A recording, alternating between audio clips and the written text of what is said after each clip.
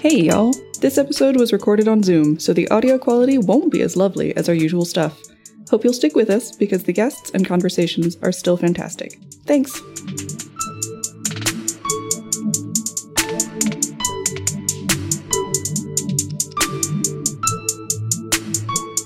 Hello, and welcome to Inquiries. You may be asking yourself, what is this podcast about?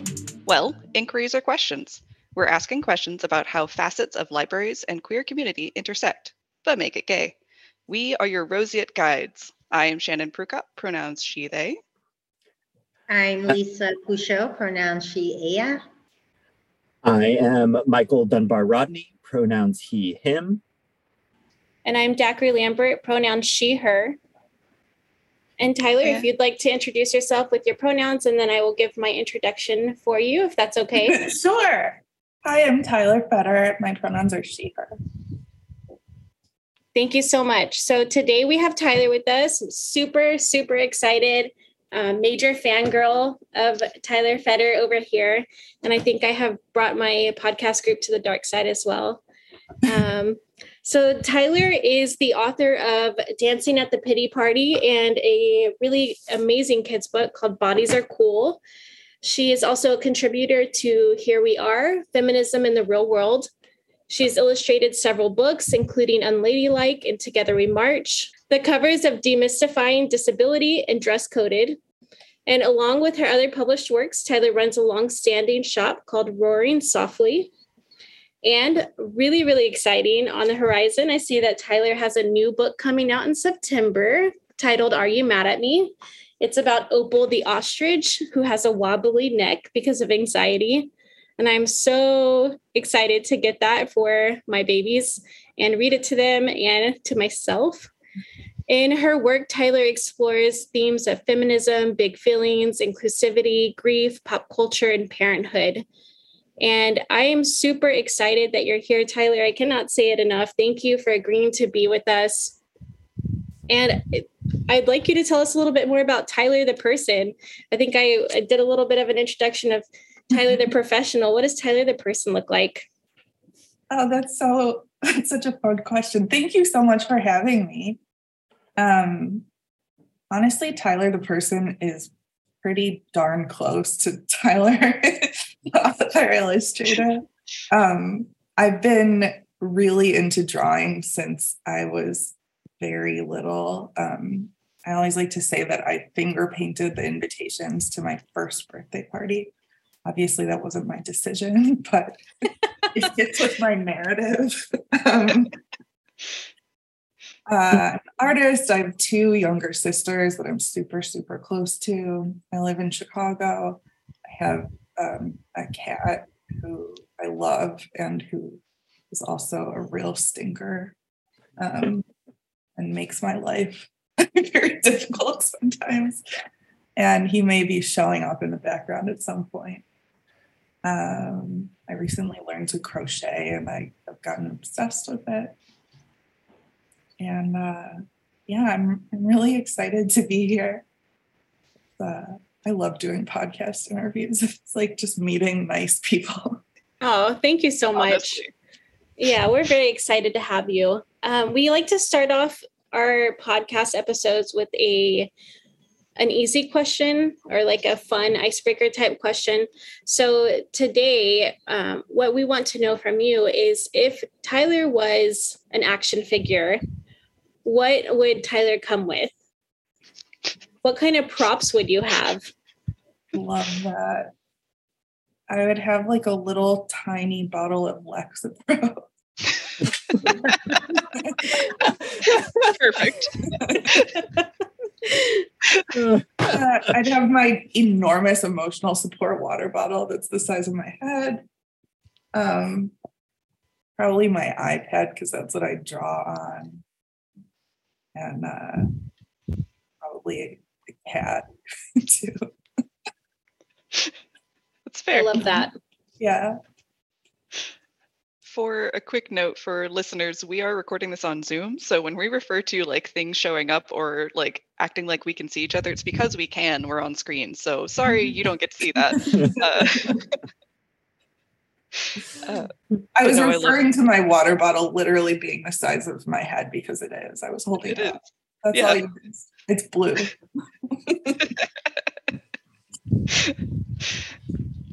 If you all hear a sudden gasp, it's because the cat has wandered into the background. Yeah, and conversation will completely derail. It's fine. I think we're pretty much all is right behind me, so how will they know?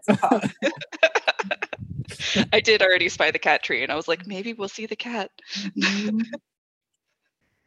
What's your cat's name, by the way? I have to kind of know. I have to ask. Oh, sure. Yeah, his name is Mitzvah, like bar mitzvah.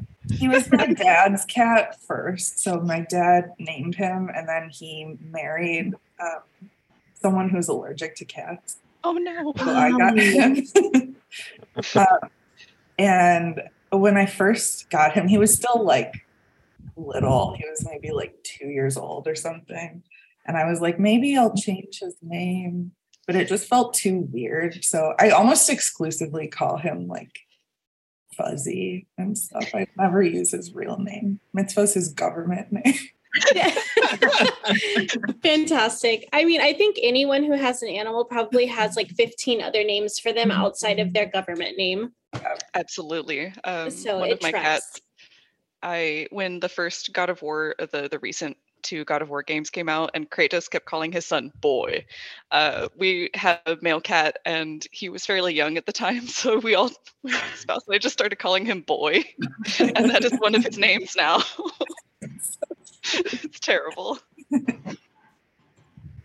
So every time I meet a cat person, I love cats too, but I don't have one right now. I ask people if they've ever played the game Cat Lady. It's a tabletop game. I've never heard of this. It's so much fun. I need to own this. Hold on. What? It's so much fun. It's different cards that you flip over, and the more cats that you get, the more points. If you feed them, you get them toys, and they have fun names like LeVar Burton, which is my favorite cat on the game. And it's so much fun. You have to get it. You can get it at any like game store. They should totally, pay me for advertisement because I talk about it all the time. But not sponsored. Yes, not sponsored. But I love the game Cat Lady, and International Cat Day is coming up August 8th. So I plan on bringing it for one of our programs. So, anyways, that's all I have to say about that. I recently did a freelance project for the snazzy cat food brand called Cat Person. And I found out that there's also an International Cat Lady Day. And it's my birthday. And I never knew until this year when I worked with them. I've been a cat lady since I was born. There were a lot of International Cat Lady Days that I could have been celebrating that I haven't. Right? I'm really glad to know. April 9th. Yeah, obviously this year you have to catch up. You need to have like a huge party. And it has to be Cat Lady themed. I mean, anything I do is kind of already Cat Lady themed, so but I can put in a little extra work. So I hate that I have to be the one to do this, but aside from cat ladyship, what other questions do we have to follow this up with, Doc? Well, we'll start with something that I feel is very appropriate, and that is what draws you to the color pink? Because you have it in your bio, you say obviously you're into pink. It's obviously all over Pity Party, and Bodies Are Cool has pink in it too. So what's up with pink? I don't really know where it came from. But there's just this specific soft shade of pink that is really comforting to me. And I have synesthesia, which is that thing where you you have senses that get mixed up. So for me, I associate colors with things a lot of the time. And pink just feels calm and soft and safe to me. So I just like having it everywhere. And fun fact, the covers of Dancing at the Pity Party and Bodies Are Cool both have, they're both pink, but you might not be able to tell it's the exact same shade of pink.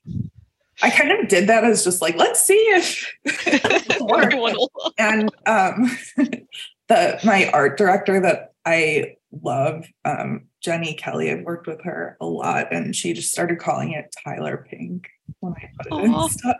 It makes me so happy. I love that. You have a signature color. Yeah. I didn't like go into it trying to make it a thing, but every now and then I'll be like sitting on the couch and I have like my iPad case and my Switch and like a book and a bunch of things around me, and they're all like the exact same color. And I feel like I'm like that green lady in New York, this like cool elderly lady who has green hair and only wears green, and her whole house is green. She's like, I love her. It's like Kelly green too. Yeah, it's so cool. Yeah, maybe I'll be the pink version of that one day. Could be. I believe you can manifest this. Now for a slightly more difficult question, maybe.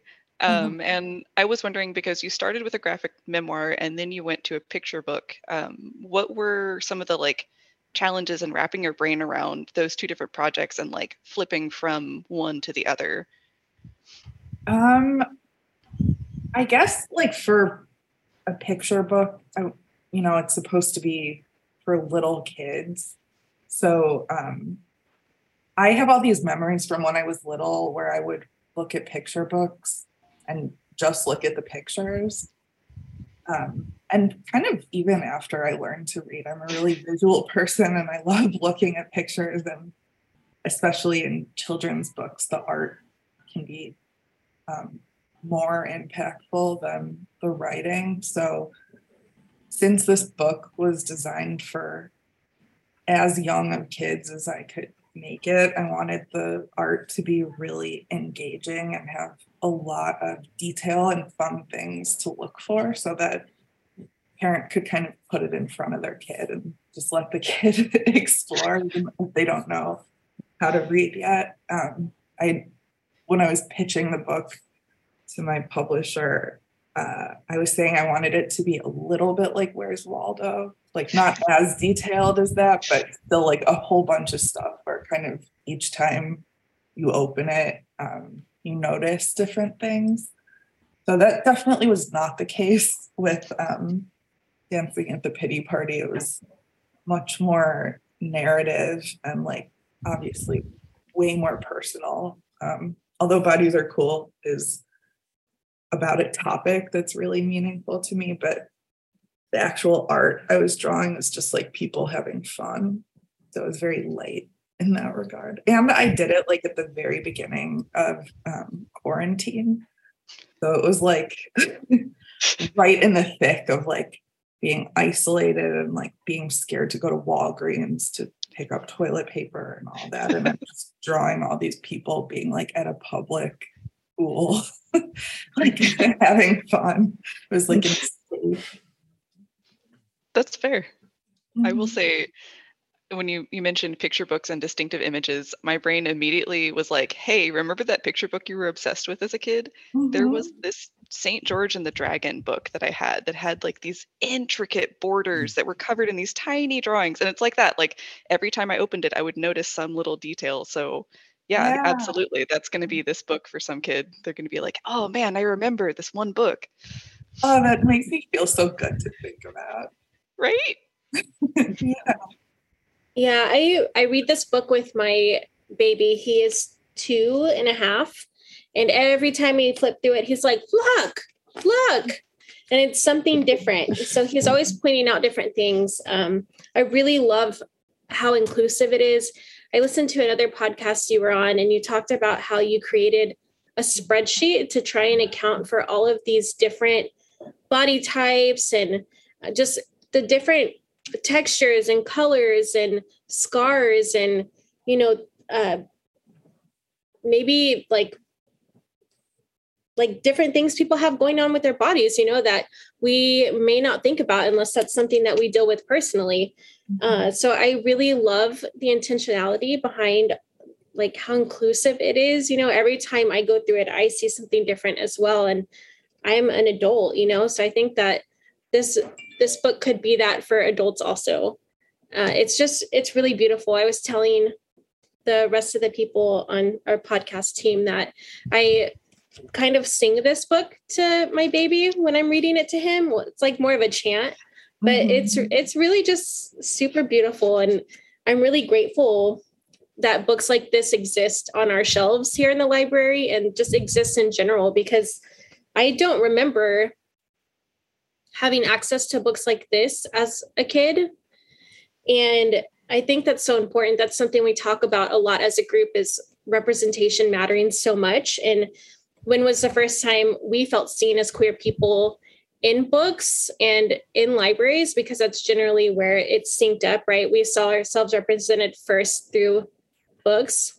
And that wasn't for most of us, I think, until we were maybe preteens or teenagers. And so it's really, really beautiful that even though this isn't specifically meant for queer people or queer life, it is super validating for all different types of bodies and families and people. And I really, really just love that. And thank you for letting this exist.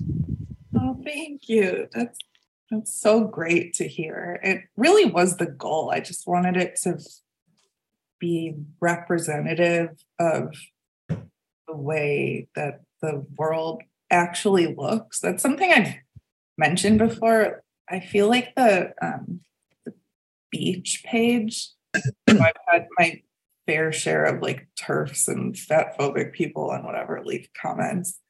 And I'm like, the beach page just looks like if you go to an actual beach. Like, I mean, obviously I put a lot of effort into trying to make it as inclusive as possible. So maybe it's a little more like, ooh, there's one of these and one of those than you'd find at like an average beach. But like on the whole, you're not like going to a beach and everyone looks the same.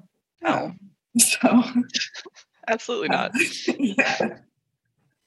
I'm really glad that it's helping people out. My two sisters have both struggled with eating disorders, and I've never been diagnosed with one, but I was pretty close also. So we have this like really diet culture-y family, and it was really important to me to make something that is like just fully body positive without any kind of I don't know, like sidebars where it's like, actually you should be healthy or whatever kind of nonsense. Like, just wanted it to be joyful. And I got an Instagram message the other day from a parent whose kid saw someone on the bus with a big tummy, and they said, "Oh, it's a bodies are cool tummy." Oh, That's so good. my heart. I feel like there's like a natural progression from Bodies Are Cool to Erica Moen's Let's Talk About It, because she also, like, that book is so beautifully inclusive, like limb difference, body type, like everything is there. I don't know. I thought about that the other day. I was like, man, this is like the ultimate like children's to teens library for families to have. It's like bodies are cool, and then let's talk about it. Like, yes. I'm so glad to be part of that. Absolutely. I listened to another interview that you were on also, and you talked about, growing up in this diet culture that was happening in your family unit, but it coming from a place that was very wholesome. And, your mom, your dad, they thought they were doing the right things by reinforcing these ideas.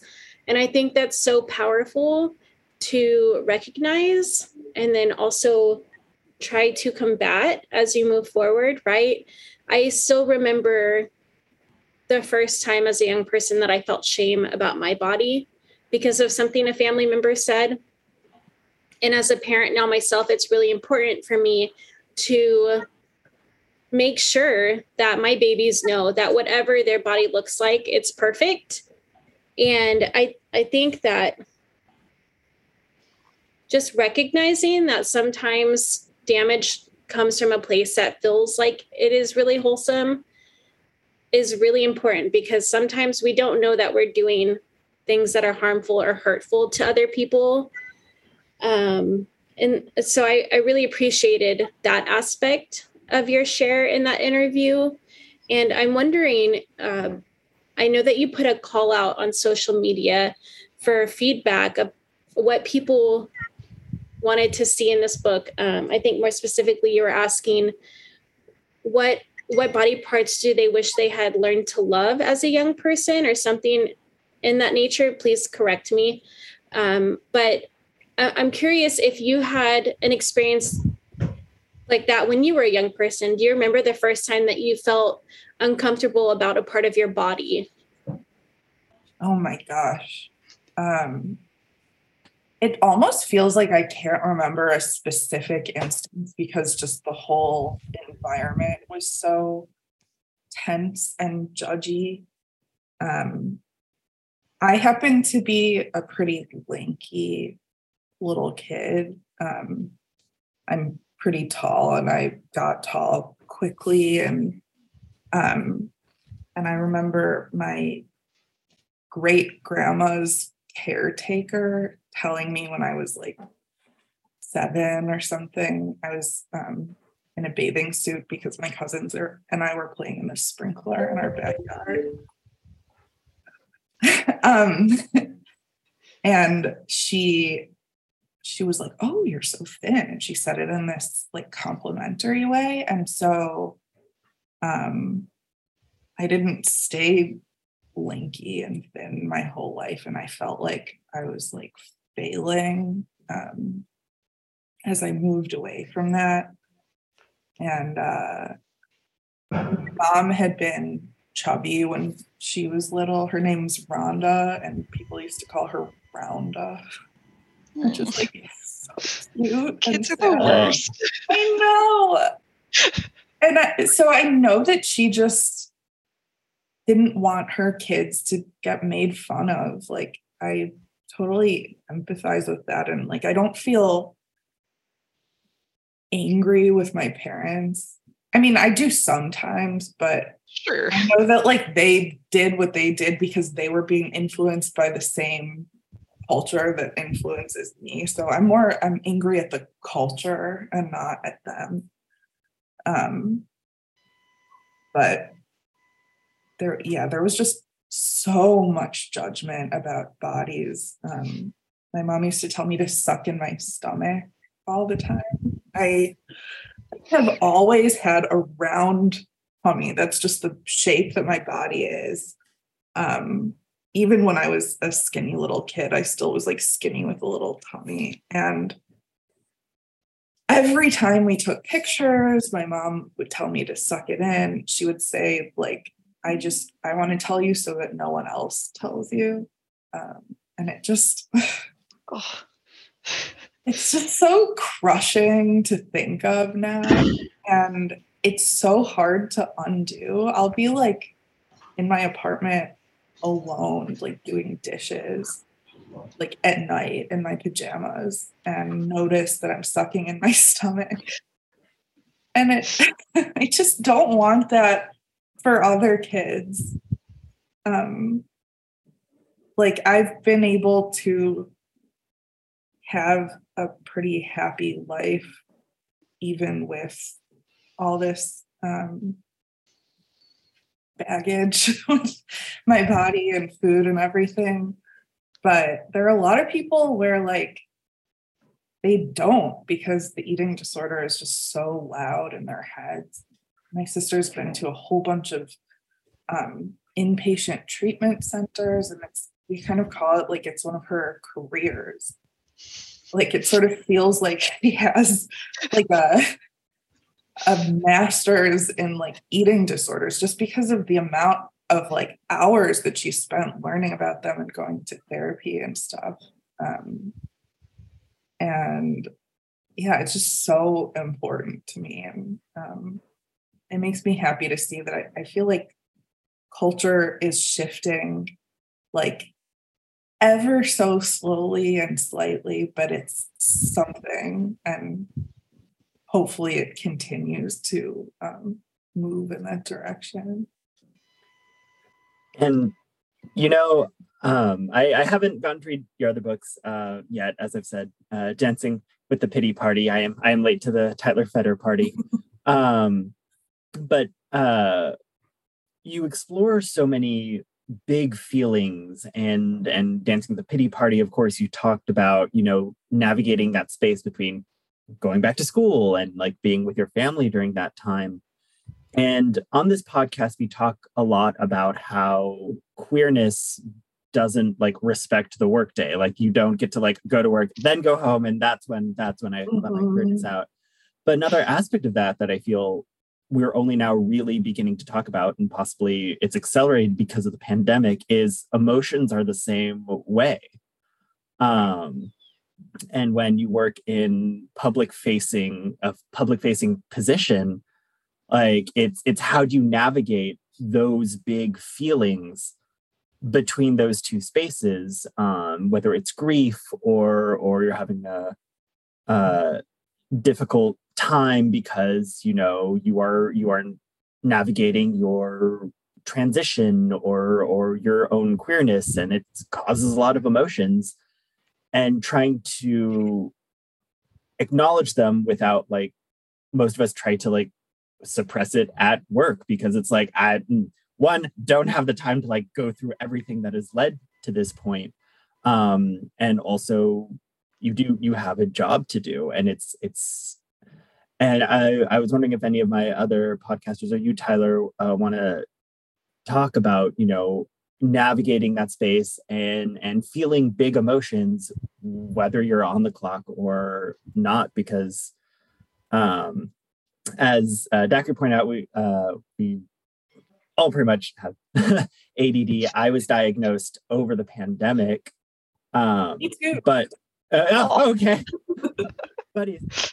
And I talk about it a lot because unraveling the impact that has had on me and navigating those behaviors is very much a process at home and at work, where I feel as a culture we're getting better about talking about mental health and mental illness, but it's still tricky to figure out, what do I say at work? Like, how do I explain what is happening to people, especially for something that impacts performance? And there's just so many overlaps between personal and professional that we still, as a culture, I feel, are not sure how to navigate. One of the worst times in my life, I was dealing with a really bad breakup of a really nasty relationship. I was working at a grocery store, and I couldn't call in because I worked at a grocery store, and, you know, your good old retail work, they don't really care if you're big sad.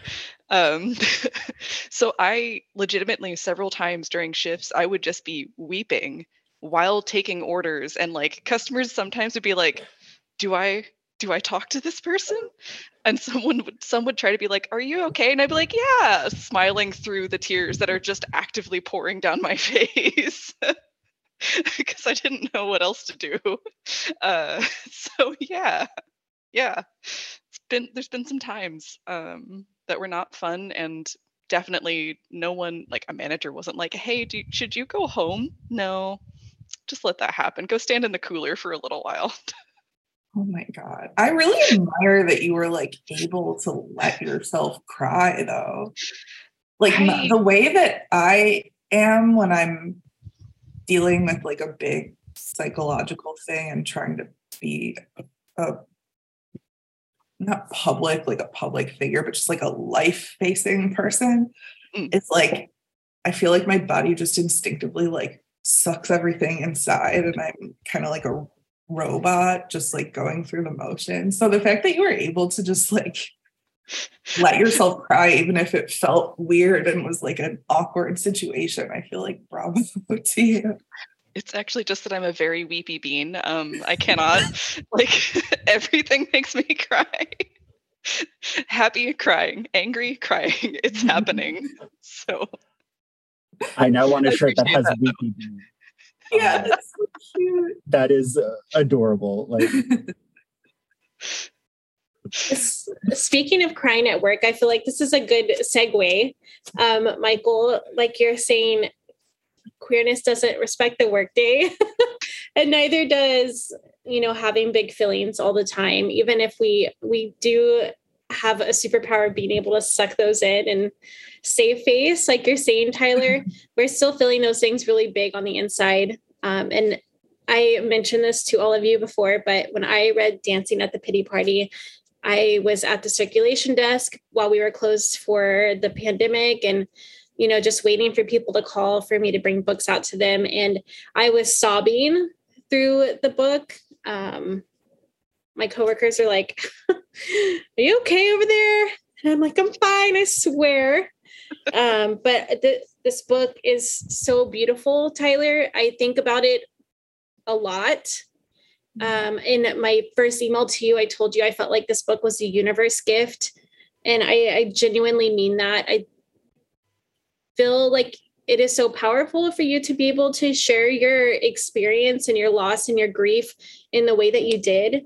And so I just want to talk a little bit more about that. I know Shannon had some questions that they wanted to ask you about Dancing at the Pity Party, but I'm really excited to talk about what that process was like for you. And I just want to say thank you so much for writing that book. It's so beautiful. Oh, thank It really you. is. When I was working on it, I really felt like it felt kind of self-indulgent because it was like I'm just spilling my like drama with the world, and like I'm not like a celebrity where people just instinctively want to know about the person's personal life. And it's been such a gift to hear from other people after it came out that it helped them. I mean, of course I wanted that, but it still like almost surprises me every time. It just is really meaningful to me. So thank you. I was gonna say, it feels like being that kid in class who has a question but is scared to ask it, and someone else finally asks it, and you're like, okay, I'm not the only one. All right. Oh, that's amazing, because I was the kid always that was scared to raise my hand. So I'm so glad that I can help other people like that. And when we were talking about having to have your like emotional life and your work life fight with each other, when I graduated from college, so my mom died my sophomore year of college. When I graduated, I remember being at graduation with my dad, and we were looking at the little program they give you that has everyone's name who's graduating, and it has an asterisk or like a symbol by the people's names who got different honors and awards and stuff. And I didn't have anything. I had one major. I did not double major. I didn't have a minor. I just made it through the 4 years. And my dad and I were saying, like, there should be something for your mom died during college. Like, that was my honor. And I feel like it could be that with so many things. Like, just I transitioned during college. Like, I win.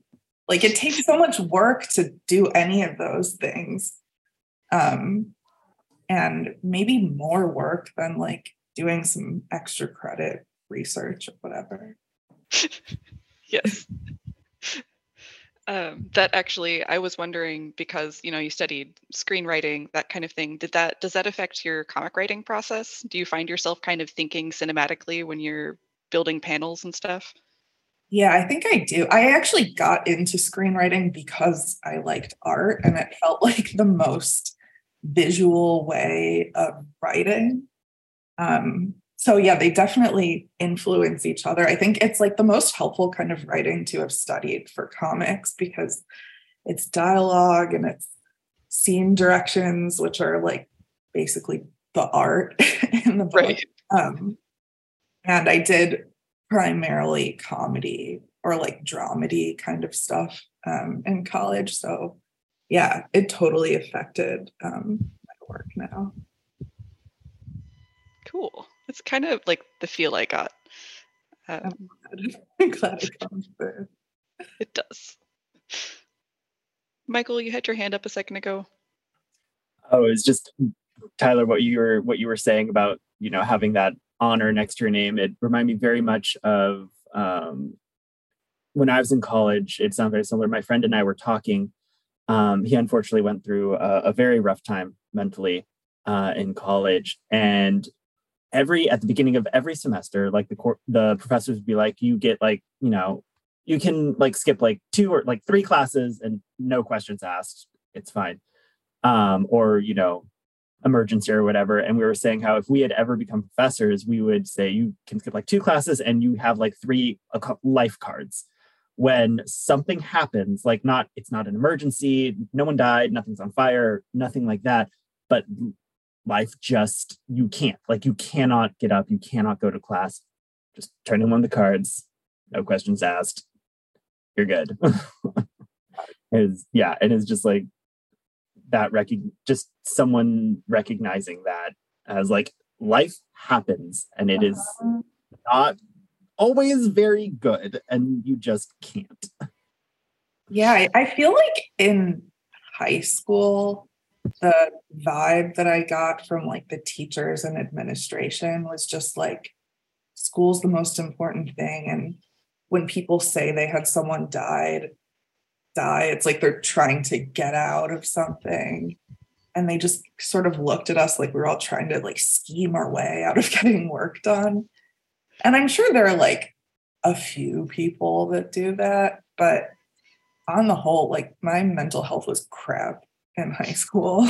And if like a single teacher had been like, this is a hard time in your life, like sometimes you just need to rest or like just have a little extra time on something, or to just tell us like we're doing a good job, even if our grades aren't great, but like you're just getting through it. I think it would have been really meaningful. And I think that's why the types of books you write, from what I've read and from what Dacre has said and everything, it's very important that those are out there in the world so people can see that. So like, look, you need to rest. Like, yes, this is hard and it will be hard for a while, and that is okay.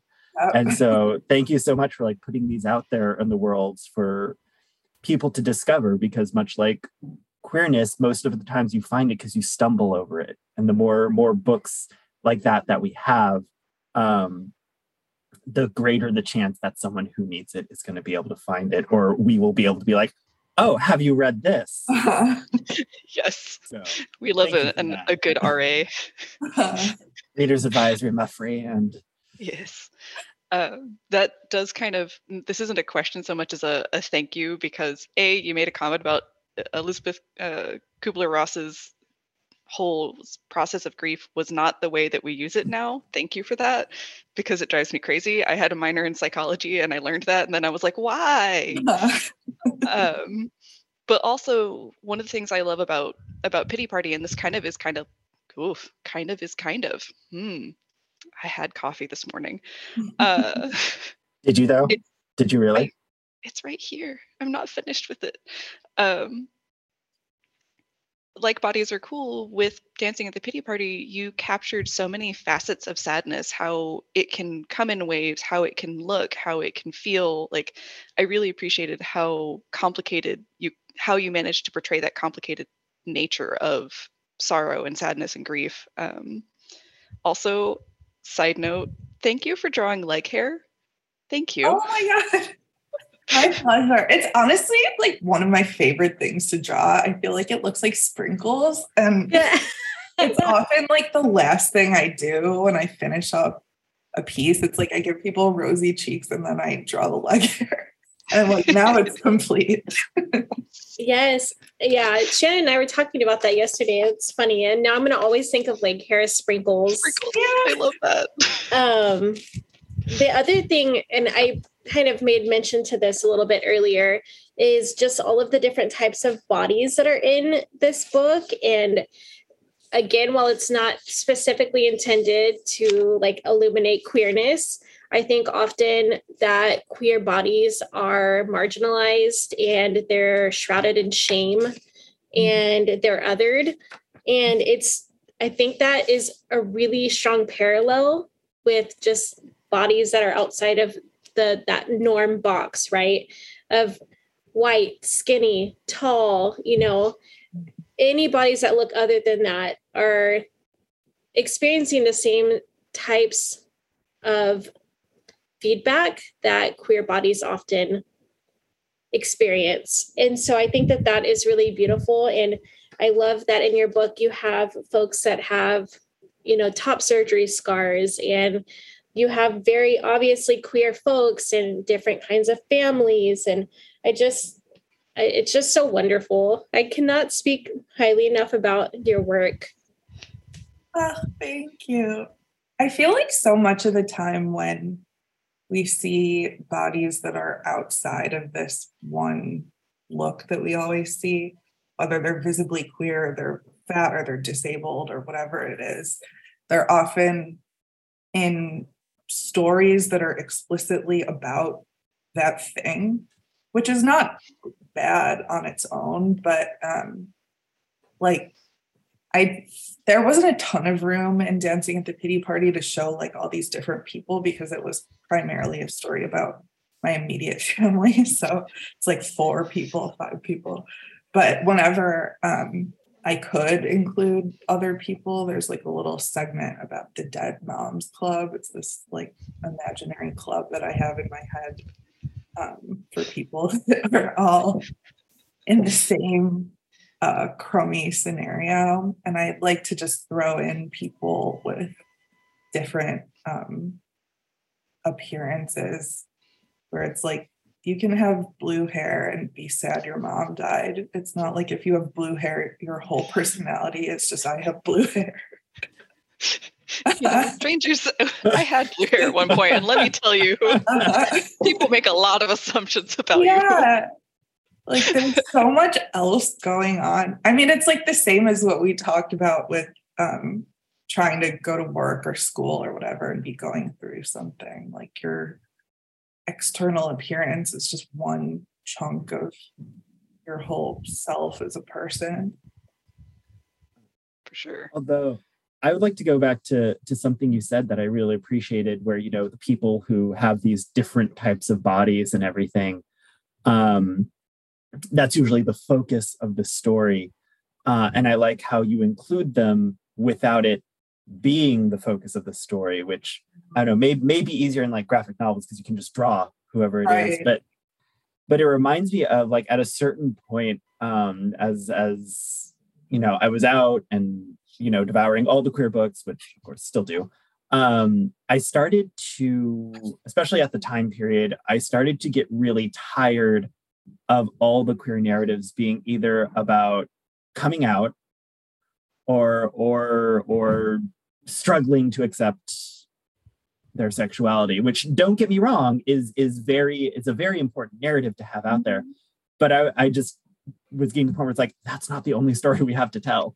Like all the stuff that happens to non-queer people, it happens to us. Like I don't need the story to be about queerness. I just want the relationship to be queer. Like everything else can just be, save the world, all that type of stuff kind of thing. So I appreciate that you want to like show these different aspects of these different bodies, but not make that the center of the story. I wish sometimes that there were more books that did not make those things like the story. So yeah, I totally agree. I feel like it's how whenever someone's Jewish, there's like a thing about the Holocaust. Like if a book is like a Jewish book, it's about the Holocaust. And so many people have read my book and gone, oh, there's so much, like I've learned so much about Judaism from reading your book. And I'm like, I didn't even think of it as a Jewish book. It just felt like a book about death and grief. And my family happens to be Jewish, so that stuff is in there because it's just involved. But I think that says a lot about how scarce these other perspectives are in stories that most people, when they think about Jewish stories, they think about the Holocaust, because apparently those are the things that are getting through published, and that if Judaism is centered, it's like, no, it's a major religion. Like, a lot of people practice it in their daily life. That was something I was wondering when I was reading Dancing at the Pity Party. I was like, I figured it probably wasn't a conscious decision because it's an accurate portrayal of your life. Like, you're like, this is part of my life. Why would I take that out? But I wondered if there was a moment in writing or editing where either you or someone else on your team was like, do we need to add more explaining? Do we need to change something? Do we need to take something out? Because I know that's happened a lot with a lot of different comics that involve different cultures, is that sometimes the editing team will be like, we don't know what that word means. Can you explain it? Yeah. Yeah, I'm really lucky that I mentioned this before. I have like the greatest publishing team, and the publisher I've been working with is also Jewish, so that probably helped. But I basically just wanted to like straddle the line between like explaining enough so that people who aren't Jewish like understand what's going on, but not explaining so much so that people who are familiar with this stuff are like, oh my God, I'm bored. Like, I know everything already. But there was never any kind of pressure to leave stuff out. I mean, the Shiva, which is like this time period after the funeral for 7 days where you have like an open house and kind of just like eat bagels and talk. That was like such a huge part of my experience of losing my mom. Like, it's over a week, where a funeral is like a couple hours. Like, it was a big thing. So it would have felt really weird to leave that out. So it just happened that for people who didn't grow up Jewish or grow up in an area with a bunch of Jewish people where they're familiar with this stuff, I guess it just seemed like a Jewish book. It was not an aim, but I guess it's cool. I'm happy to have been able to teach people about like, I think Shivas are one of my favorite parts of Jewish culture, because in my experience, they've been super, super comforting for me. So it's nice to share. That's fair. On a kind of tangentially related, or best kind of related, talking about books that you don't see perspectives of, do you have a book that you remember being like the first book where you felt seen as a person, as a Jewish kid, as anything? This isn't so much like specific identity related, but when I was in like 8th grade, I think I started reading the Princess Diaries series. And if you've only seen the movies and not read the books are really different, and they're like a lot darker. And the protagonist is just like constantly freaking out. And she later gets diagnosed with depression, but like they're written in the form of a journal, and like half the pages are in all caps with like a ton of exclamation points. I was also obsessed with those books when I was in middle school. They're so good. I actually mentioned one briefly in Dancing at the Pity Party because the final book in the series came out like right before my mom died. But just having a main character that's like explicitly uncool, where it's not like cute uncool like Lizzie McGuire, where she's just like, I'm unpopular, but like my outfit is amazing and my hair is amazing. Like, the only thing that makes me uncool is that I'm kind of clumsy. Nia was just like an absolute hot mess all the time. And she also she was tall and like felt weird about it, and that's how I was at the time. And just like, I just felt like, this is me. So, I don't know how much stuff we had in common, like identity wise, but in our identities is just really anxious, over dramatic people where we're like quiet on the outside, but very over dramatic on the inside. I felt very seen. I think that is a lot of the time is like you find a character who may not be that similar to you, but there's a facet of their lives and their experiences that is, and you're like, finally, someone understands. Really. Yes. Oh, it's not just me. Oh. Yeah. There was this one part in one of the books where she was going out of town for some princess duty, and she had to leave instructions for how to care for her cat. So it's just like this whole chunk of pages that are like explicit instructions. Like you have to empty the cat food thing so that the shape of the can is still showing and all this like really nitpicky stuff. And even that, I was just like, it's me. I mean, to be fair, that's because the cat will not eat it. Yeah. A very small child, it will not eat it. It's like, no, corner's broken off. Don't want it. Thanks. But yeah, I get that moment of aha is just so wonderful. Yeah, it's like a warm bath of like, there's someone else like me, even if it's a fictional character. Still counts. I love that analogy, like a warm bath. That is totally how it feels. Yeah, it's just cozy. My sisters and I, if we find books that like are just fun to read and easy, we call them books that are like candy. Like, ooh, this book is like candy. I do that so too. Delicious. Yeah. You just like gobble it up. Oh, is there a series? Excellent. I've read the whole series.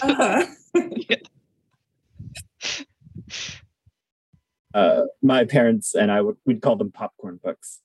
Ooh, that's because you just keep going. Yeah. What is it about books that we just want to eat them up? What is it? There's a quote from some famous philosopher that I remember from school where he talks about like different books and how some books you devour, some books you savor, and some books you take apart piece by piece. Oh, who was it that said that? Yeah, it was a great quote. I was like, I don't like this dude in general. It was not Winnie the Pooh. While a great philosopher, no, not Winnie the Pooh. He's pretty philosophical. I give up. I'm not going to Google that right now. We can add it to our reference stats later. It's fine. Yeah, it's fine. Wait, I think I found it. Was it Sir Francis Bacon? Yes, it was. I had to Google that. I did not know that. I just wanted to chime in there. That just sounds like too like respectable a personage to like mention on our podcast about what messes we are. I don't read Sir Francis Bacon. I don't quote him, but he doesn't even go here. No, he doesn't hang out. He doesn't sit with us. We don't know her. One thing that we all agreed on a side note, is that we agreed on something. Yes, we did on our chat, on our group chat about this particular episode. Was it's not so much a question, but we all wanted to equally thank you for drawing leg hair. My pleasure. I did also wanted to note, because I clocked it in one of the chapter changes, I think is where it was. You drew the cool S, and thank you. Oh, yeah. Oh, my God. I hadn't seen that forever. Name, but I knew what you were talking about when you said it. You know the cool S. I feel like the cool S transcends generations. Somehow, everyone was doodling it. Exactly. A book series that I love made a reference to it, and it's not a graphic novel. It was an actual written novel. So I was reading this description, and like halfway through it, I was like, wait a minute, they're describing the coolest. It was like a fantasy. It was great. Oh my gosh. I love that. Nostalgia moment. I love that there's like this goofy shape that got people into drawing who maybe wouldn't be into drawing. I know it's not like drawing, but it's something. It counts. Yeah. I feel like a lot of those showed up during indoor recess in elementary school. There was also like the dog that was like 4 circles. Yes. Where Okay, 2 you know of them the are the dog. muzzle and then 2 are the paws. Yes. Uh-huh. Yes. I don't know where these things come from. It's like they just They're start in out the of zeitgeist. nowhere. And, yeah. I totally- So this is a common joke with Daiquiri and I, because we actually worked at the same branch, but my mom is an artist. Both my parents are artists. And I am horrible at drawing. And I have to draw during some of my programs, and it's so horrible, but sometimes I'll post them on social media and just show like my mom's work next to my artwork because it's always like a common question, like, oh, your mom Nailed it. Yeah, exactly. Nailed it. That is literally how it looks. So It's so bad. Like we did Easter egg painting, and my mom did like actual portraits of my daughter, like on the Easter eggs. And it was, mine were horrible. And we put them side by side, like, nailed it. See, you see where I get this from? Okay, at this point, then she's just stunting on you. Like at that point, hold on. That's just rude. I mean, my dad played a ton of sports in high school. He was like on the football team, and my mom coached softball in her 20s, and I can do nothing. I hated gym class growing up. I would like run away if the ball was heading towards me. So sometimes things just, you think they're going to pass down, but maybe they skip a generation or something. I actually did, because my daughter draws very well. So I'm like super happy for her. I'm like, you got it. You got the gift. One of us did. And I will say with drawing, like doing it a lot really changes how well you can draw. Yeah. I know that like people have natural inclinations for different stuff, but the art that I made when I started putting my art online, like 10 years ago, it looks so different from the art that I do now. And I haven't taken classes or anything. It's just from like doing it all the time. You just naturally improve. That does bring me to a question that we had, which was, do you have advice, or what advice would you give to someone who's looking to express themselves through a creative medium, whether that's drawing, film, whatever? This might be like over, I don't know, advice that everyone says, but I feel like just not trying as hard as you can to not be a perfectionist is so helpful. I'm a massive perfectionist in my life, but with my art style, when I started giving myself permission to like make things a little bit messy and like have my handwriting just look like handwriting and not be like a font and all this stuff, it just like loosens the pressure. And I think we're able to be more creative and generate more ideas when we're not like, oh my God, is this going to be perfect? So, I mean, it's hard, like if it's your job or you have a deadline or something, but if you're able to find time to just, if you like drawing, to just like have a sketchbook or like doodle while you're on Zoom calls or whatever, and just like let it be fun. I think you just naturally will improve and enjoy it more. And I know like people who are primarily writers will do those morning pages where you get up in the morning and just write whatever comes to mind for like 3 pages worth. And I haven't done that. When I wake up in the morning, I'm in no mood to be writing. But I had a writing teacher in college that spoke really highly of that. So I think, Tyler, in the same way you shared about letting your art loosen up and be maybe like a little bit messy, there is a way to do the 3 writing pages that's also messy. I had participated in the Artist Way group, and it's like a creative group to refocus and, on anything that you're doing. And one of the parts of that is writing 3 pages every day. And you can literally just scribble and just be thinking in your head what you would want to be writing. So it doesn't even have to be words, or you can just do 1 page and 3 times, right? So you're just marking over it. So it's unlegible by the time you finish it if you are actually writing. So it's more of the process of just like mentally getting that stuff out. So you could just technically scribble. That's and it does amazing. the same thing. Yeah. I really love that. I have never heard that before. I'm in therapy, obviously. And throughout the process of working on my books, I would get like writer's block or feel frustrated or whatever. And my therapist used to say that looking out the window is part of writing. And that was really comforting to me, that like so much happens in your head when you're not actively working on the project. And that stuff can impact your creative work in a really positive way. I know capitalism makes us feel like we have to just be like sitting at a keyboard just like this all day long. Insert cat with keyboard gif. Yeah, exactly. Well, it's like when you bring it back to when you were talking about rest and recognizing rest as a necessary part of the process for anything, for whatever you're trying to do, even if it's something you love.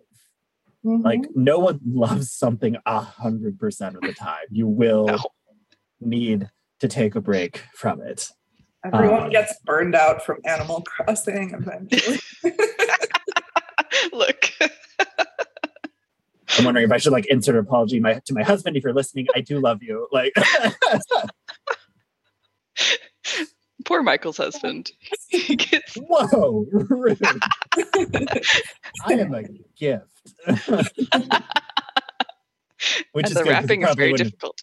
I was saying, which is good because he probably wouldn't have paid for me. But yeah, like when I was working on Dancing at the Pity Party, I mean, it was like a really emotionally involved thing. And I would like draw a page and then flop on the couch for an hour and then sit back down and work on some more. And like, I don't think I would have been able to get through it if I didn't allow myself those, my publisher called them moments of collapse, which sounds so like elegant, even when it was just me being like, I'm just going to play Candy Crush right now. I love that, moments of collapse. It's so fancy. I know. It sounds like I need like a fainting couch, like from the 1800s, and just Oh my God. Can we talk to Org Health about getting fainting couches? I mean, you can. I don't think we're gonna.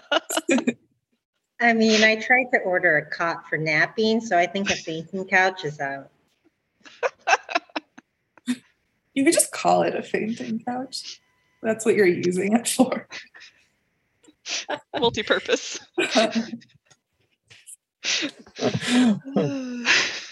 Like, I'm a mom. I need to nap. I just want to take a nap. I don't care if it's for my lunch. Could somebody provide a cot here?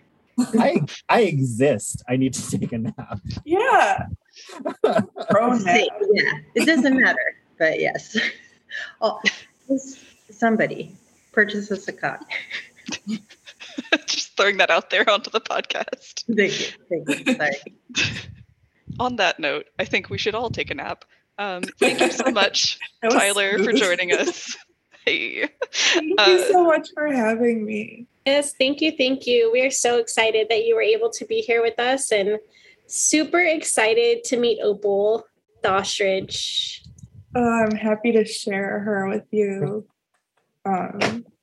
Are You Mad at Me comes out September 5th, but it's available for pre-order right now.